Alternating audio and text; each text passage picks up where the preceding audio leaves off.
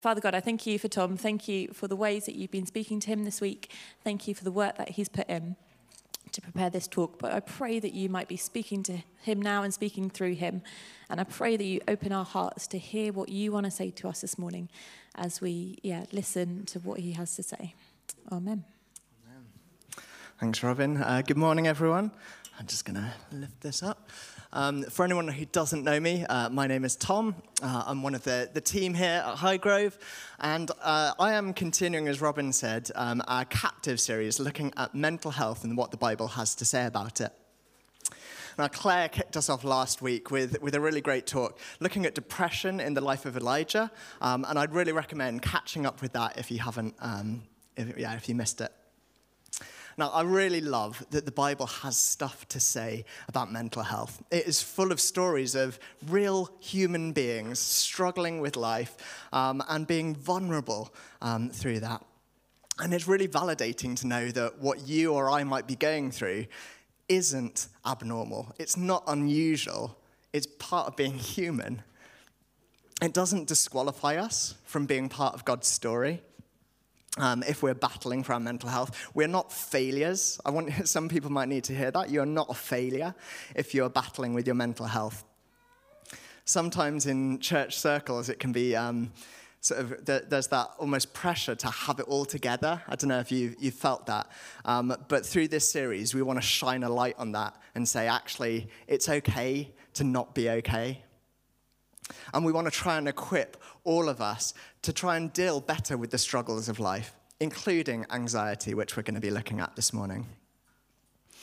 Now, right at the start, I want to say I am a software developer by trade. I am not a mental health expert. So if I say anything that's not quite right, or if I say that's something that upsets you, I'm really sorry. That's not my intention. What I'm trying to share is hopefully just going to be some useful, practical tips for you to use or for you to share with friends if they're struggling with anxiety. But in no way will it be a silver bullet. In the same way that if I prayed for healing for someone, if they had sort of a physical illness, if they didn't get healed, I would say go to a doctor. I'd say exactly the same for mental health. If you're struggling with your mental health and you prayed and you might be seeing some improvement but not complete, then please do go and see your GP and they can help you in a way which is just as God-given as prayer. Now, the Whole Minds website also has some great advice and practical tips, especially about anxiety. So I'd recommend checking that out. It's wholeminds.org.uk. So with that disclaimer out of the way, let's focus in on the topic of anxiety. Now, the American Psychological Association defines anxiety as an emotion characterized by feelings of tension, worried thoughts, and physical changes like increased blood pressure. Now, for maybe a slightly more creative or a definition that you can grasp a bit more, Max Lucado, he's a pastor in the States who talks about anxiety a lot, says it's a low-grade fear, it's an edginess, a dread, a cold wind which won't stop howling. It's not so much a storm as the certainty that one is coming, always coming. I don't know if you can relate to that at all. Now, I wouldn't be surprised if everyone here has had anxious states before. Maybe before an exam, maybe before starting a new school or a university. Maybe you relocated or you've got a new job and you felt anxious before that. Maybe you had a medical checkup that you're worried about. Or, a particular thing that's going on in the news has made you anxious. Anxiety is not uncommon. And it's not wrong if we feel anxious about situations or even if we seem to have sort of anxious traits where we just have nagging thoughts just eating away at us. It's very natural to feel anxious about any or all of the things that I just mentioned, but there is a real tension here between what's normal and natural, feeling anxious, and then what the Bible says about being able to live life in all its fullness. Max Lucado, again, that pastor, says this: the presence of anxiety is unavoidable, but the prison of anxiety is optional. And it's really easy to say that, to read it, to understand it. But what does it look like in real life? Well, I think it can be difficult. The life of a Christian isn't easy. Jesus says that it's a narrow pathway. But the key is, it is a pathway. There is hope. We don't have to be trapped in this prison of anxiety. You know, the Bible says that we haven't been given a spirit of fear, but of power and love and self-control. So how can we be trying to make sure we stay out of that prison? Or maybe if you're already there this morning, how can you maybe try to start to escape it? Now, while I was preparing for this talk, I found that anxiety tends to lead to one of two coping strategies. There's worry and there's avoidance. Now, Brené Brown says, she defines worry as a chain of negative thoughts about bad things that might happen in the future. And we can often get entangled in those thoughts. They can keep going round and round in our heads, and we can fixate on them, imagining worst case scenarios. Worry doesn't change the situation, though. If anything, it just makes us more het up about it. And then the second coping strategy is avoidance or distraction. And again, if we step back, we know that avoidance doesn't help tackle the situation that we're anxious about. And Dr. Harriet Lerner shared this insight. She said, you want to feel comfortable, so you avoid doing or saying the things that will evoke fear and other difficult emotions. Avoidance will make you feel less vulnerable in the short term, in the short run, but it will never make you less afraid. So avoidance and worry are two common but actually really unhelpful coping strategies. So the rest of this time this morning, I want to look at what is a good way to cope with anxiety. And so we'll begin by digging into our passage. This is Philippians 4. If you've got a Bible, why don't you flick to it? Otherwise, it'll be on the screens behind me. It says, rejoice in the Lord always. I'll say it again, rejoice. Let your gentleness be evident to all. The Lord is near. Do not be anxious about anything, but in every situation by prayer and petition with thanksgiving, present your requests to God. And the peace of God, which transcends all understanding, will guard your hearts and your minds in Christ Jesus. Finally, brothers and sisters, whatever is true, whatever is noble, whatever is right, whatever is pure, whatever is lovely, whatever is admirable, if anything is excellent or praiseworthy, think about such things. And whatever you have heard or whatever you have learned or received or heard from me or seen in me, put into practice, and the God of peace will be with you. Do not be anxious about anything. Wow, those are challenging words from Paul, aren't they?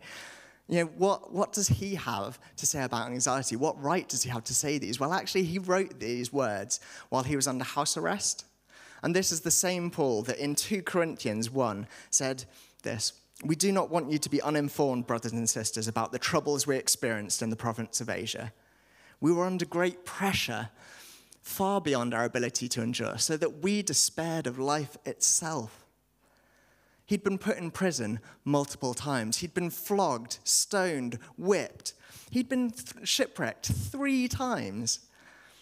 Wherever he went, there was danger around him. So if there was anyone who could speak about anxiety, it was Paul. He had such a right to be anxious if he wanted to. And yet he wrote those words, do not be anxious.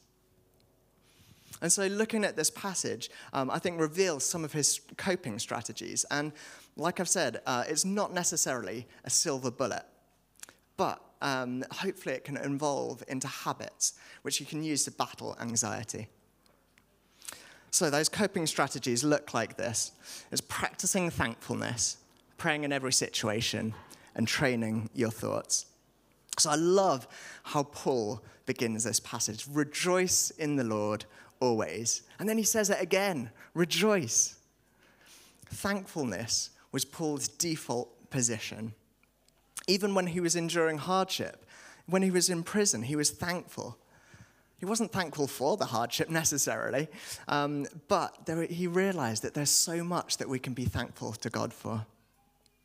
And one of the most basic ways that we have to pray, I don't know if you've heard of it, is the teaspoon prayer, TSP, thank you. And then you say sorry, and then we say please. We teach it to children that we start off with thanksgiving. So why is thankfulness important? Well, first, I think it reminds us that there is more to life than just the situation we're anxious about. So often that we can sort of, when we're anxious, just really focus in on the situation that we're anxious about, whereas thankfulness gives us a lens and allows us to look outside of that. Secondly, it sort of reminds us of our position before God. He is God, we are not. He has created all of the wonderful things that we're surrounded by. He is the King of Kings. He loves each and every one of us. If there's anyone who can help us in our time of need, it's God. And actually, thankfulness has scientifically been proven to help our mental health. So Paul was really onto something when he suggested that we be thankful as a way to cope with anxiety. Secondly, Paul encourages us to pray in every situation. And it might sound obvious, but prayer is so helpful when we're anxious. Often talking things through with people can help us. I don't know if you can associate with that.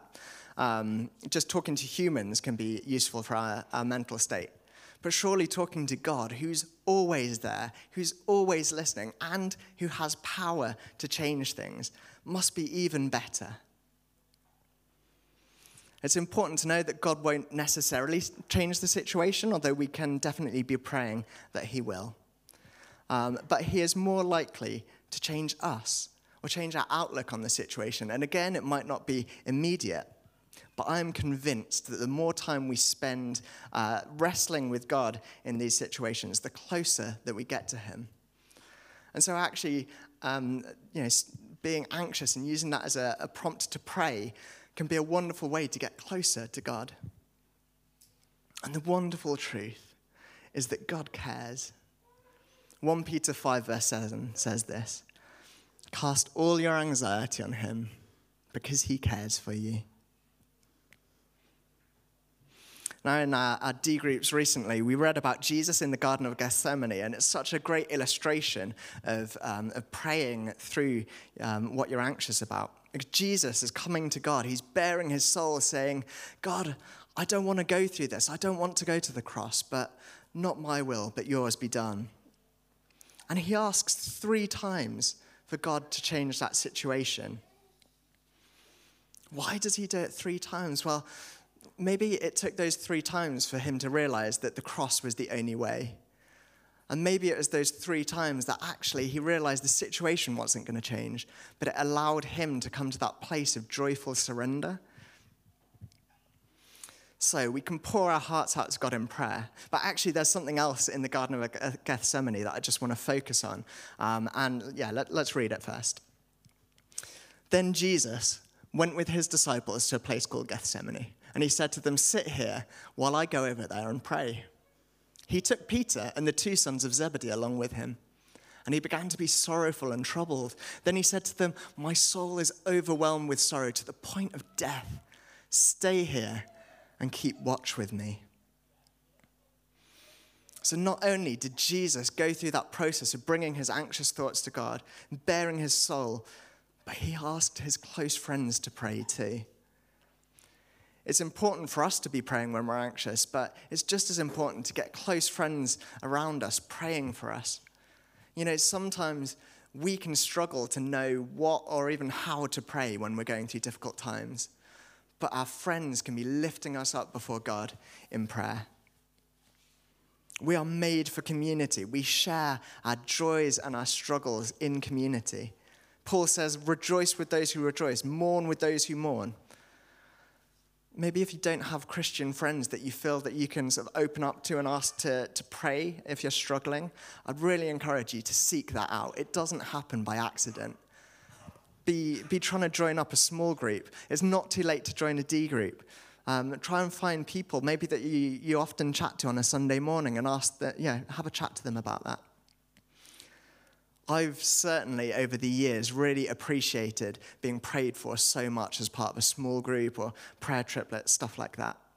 And it's a wonderful way of journeying alongside people in difficult times. So let's be praying in every situation, both on our own and with close people, close friends. And then finally in our passage, Paul endorses us to train our thoughts. The New Living Translation puts it like this: fix your thoughts on what is true and honorable and right and pure and lovely and admirable. Think about things that are excellent and worthy of praise. What we think about has a huge impact on our mental health. It's one of the reasons why thankfulness is so good, because it's focusing on positives rather than negatives. And as Claire mentioned last week, we have such a negativity bias where any negative thought is so much easier to remember and recall. And apparently we need at least 3 positive thoughts to sort of level out each negative one. So sometimes we might need to develop habits which enable us to change our thought patterns. Things like what we eat and drink, caffeine, the effect of that on our minds, the amount of sleep we get, or whether we exercise can actually make a big difference on our thought lives.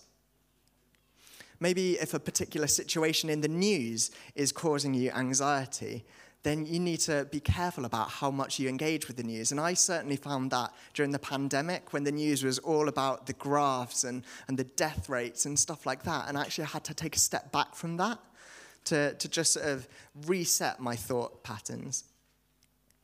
And our mobile phones can be such a trigger for anxiety. And we've got constant access to the news, to social media, to things that often trigger anxiety. So you might want to consider setting time limits on apps or even uninstalling them as a way of sort of breaking that train of anxious thoughts. Sometimes we might even need to be a bit more extreme and just take a step back, to step out of a situation, go for a walk. And again, in the pandemic, I certainly found that getting out of the house was a great way just to reset my thoughts. You might even need to get away for a few days, just away from the house, away from your normal situation, to break those habits. And it's not about avoidance. We don't want to fall into that trap of avoidance. But sometimes stepping back to reset our thoughts is necessary for breaking the cycle. So rather than worrying or avoiding situations, let's try those 3 things. Let's express thankfulness, allowing our eyes to be lifted from our current situation, gaining a wider perspective. Let's pray our anxieties in every situation to God, spending time in his presence, pouring out our hearts to him. And let's train our minds to think about good, loving, admirable, pure, true things. And doing all of those things will enable us to experience the peace of God. And just to put that into practice, actually, the last couple of weeks have been quite stressful and quite anxious for me. I had a really tight deadline at work last week, and I was preparing various things for church, and we were about to go on holiday, which, although lovely, always has that little bit of anxiety trying to get things ready for it. So everything was just happening at once. It was all piling up.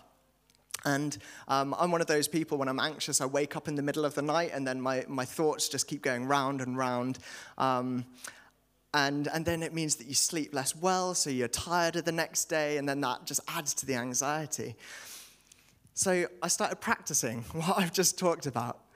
I started being thankful. I started praying in every situation. I started trying to train my thoughts. So especially when I woke up in the middle of the night, I would, rather than sort of focusing on those worried thoughts, maybe a worried thought about this talk would come up, and instead of sort of worrying about that, I would turn it into thankfulness. Thank you, God, for this lovely church family.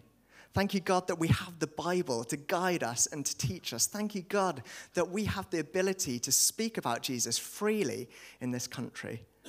Maybe a thought about work would pop up. Thank you, God, for my work. Thank you, God, for my colleagues. You get the idea. It's sort of changing those worried thoughts, those imagining what the bad things that could happen and turning them to thankfulness. It really helped my anxiety over the last couple of weeks.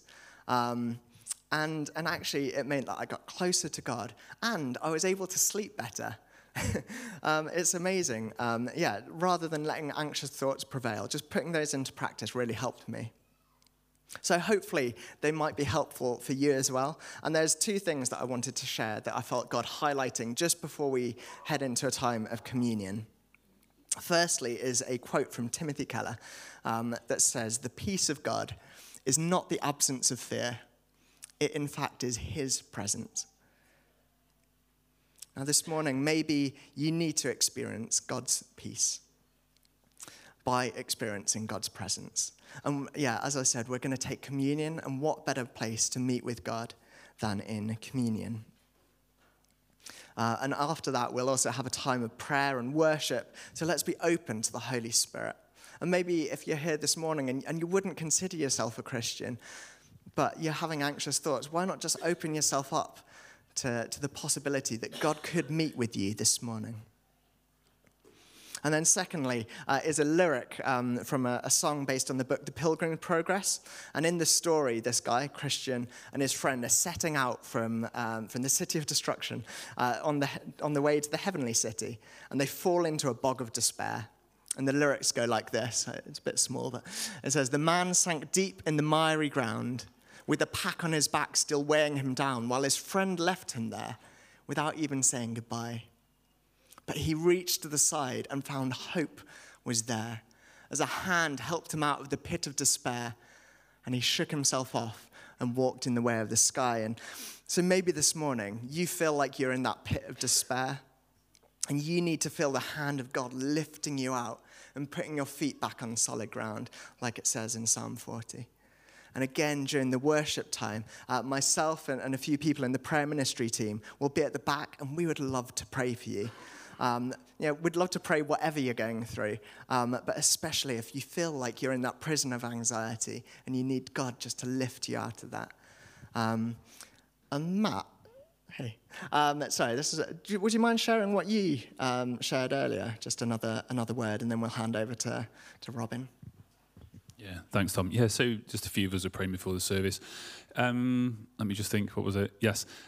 Felt that perhaps somebody was particularly worried about, cost of living and financial sort of pressures that are coming towards us all, but just that particular sense of enhanced or a sort of heightened sense of worry around how you're going to make ends meet, and just felt like God wanted to speak into that. And also just a picture of somebody like continually refreshing like your bank app or your payments app, or sort of constantly checking the balance, almost not being sure of even what you know is true. So we just felt perhaps that God was speaking to those situations particularly, and if that's true, go and find someone and have a chat and have a pray. Thanks, Matt. So let's pray, and then I'll hand over to Robin. Lord, thank you that you care. And God, we come to you this morning, and for anyone that's really struggling with anxiety, Lord, we pray that you would meet with them. We pray that you would meet with all of us as we meet you at the table. And Lord, that your presence would bring your peace. In Jesus' name, amen.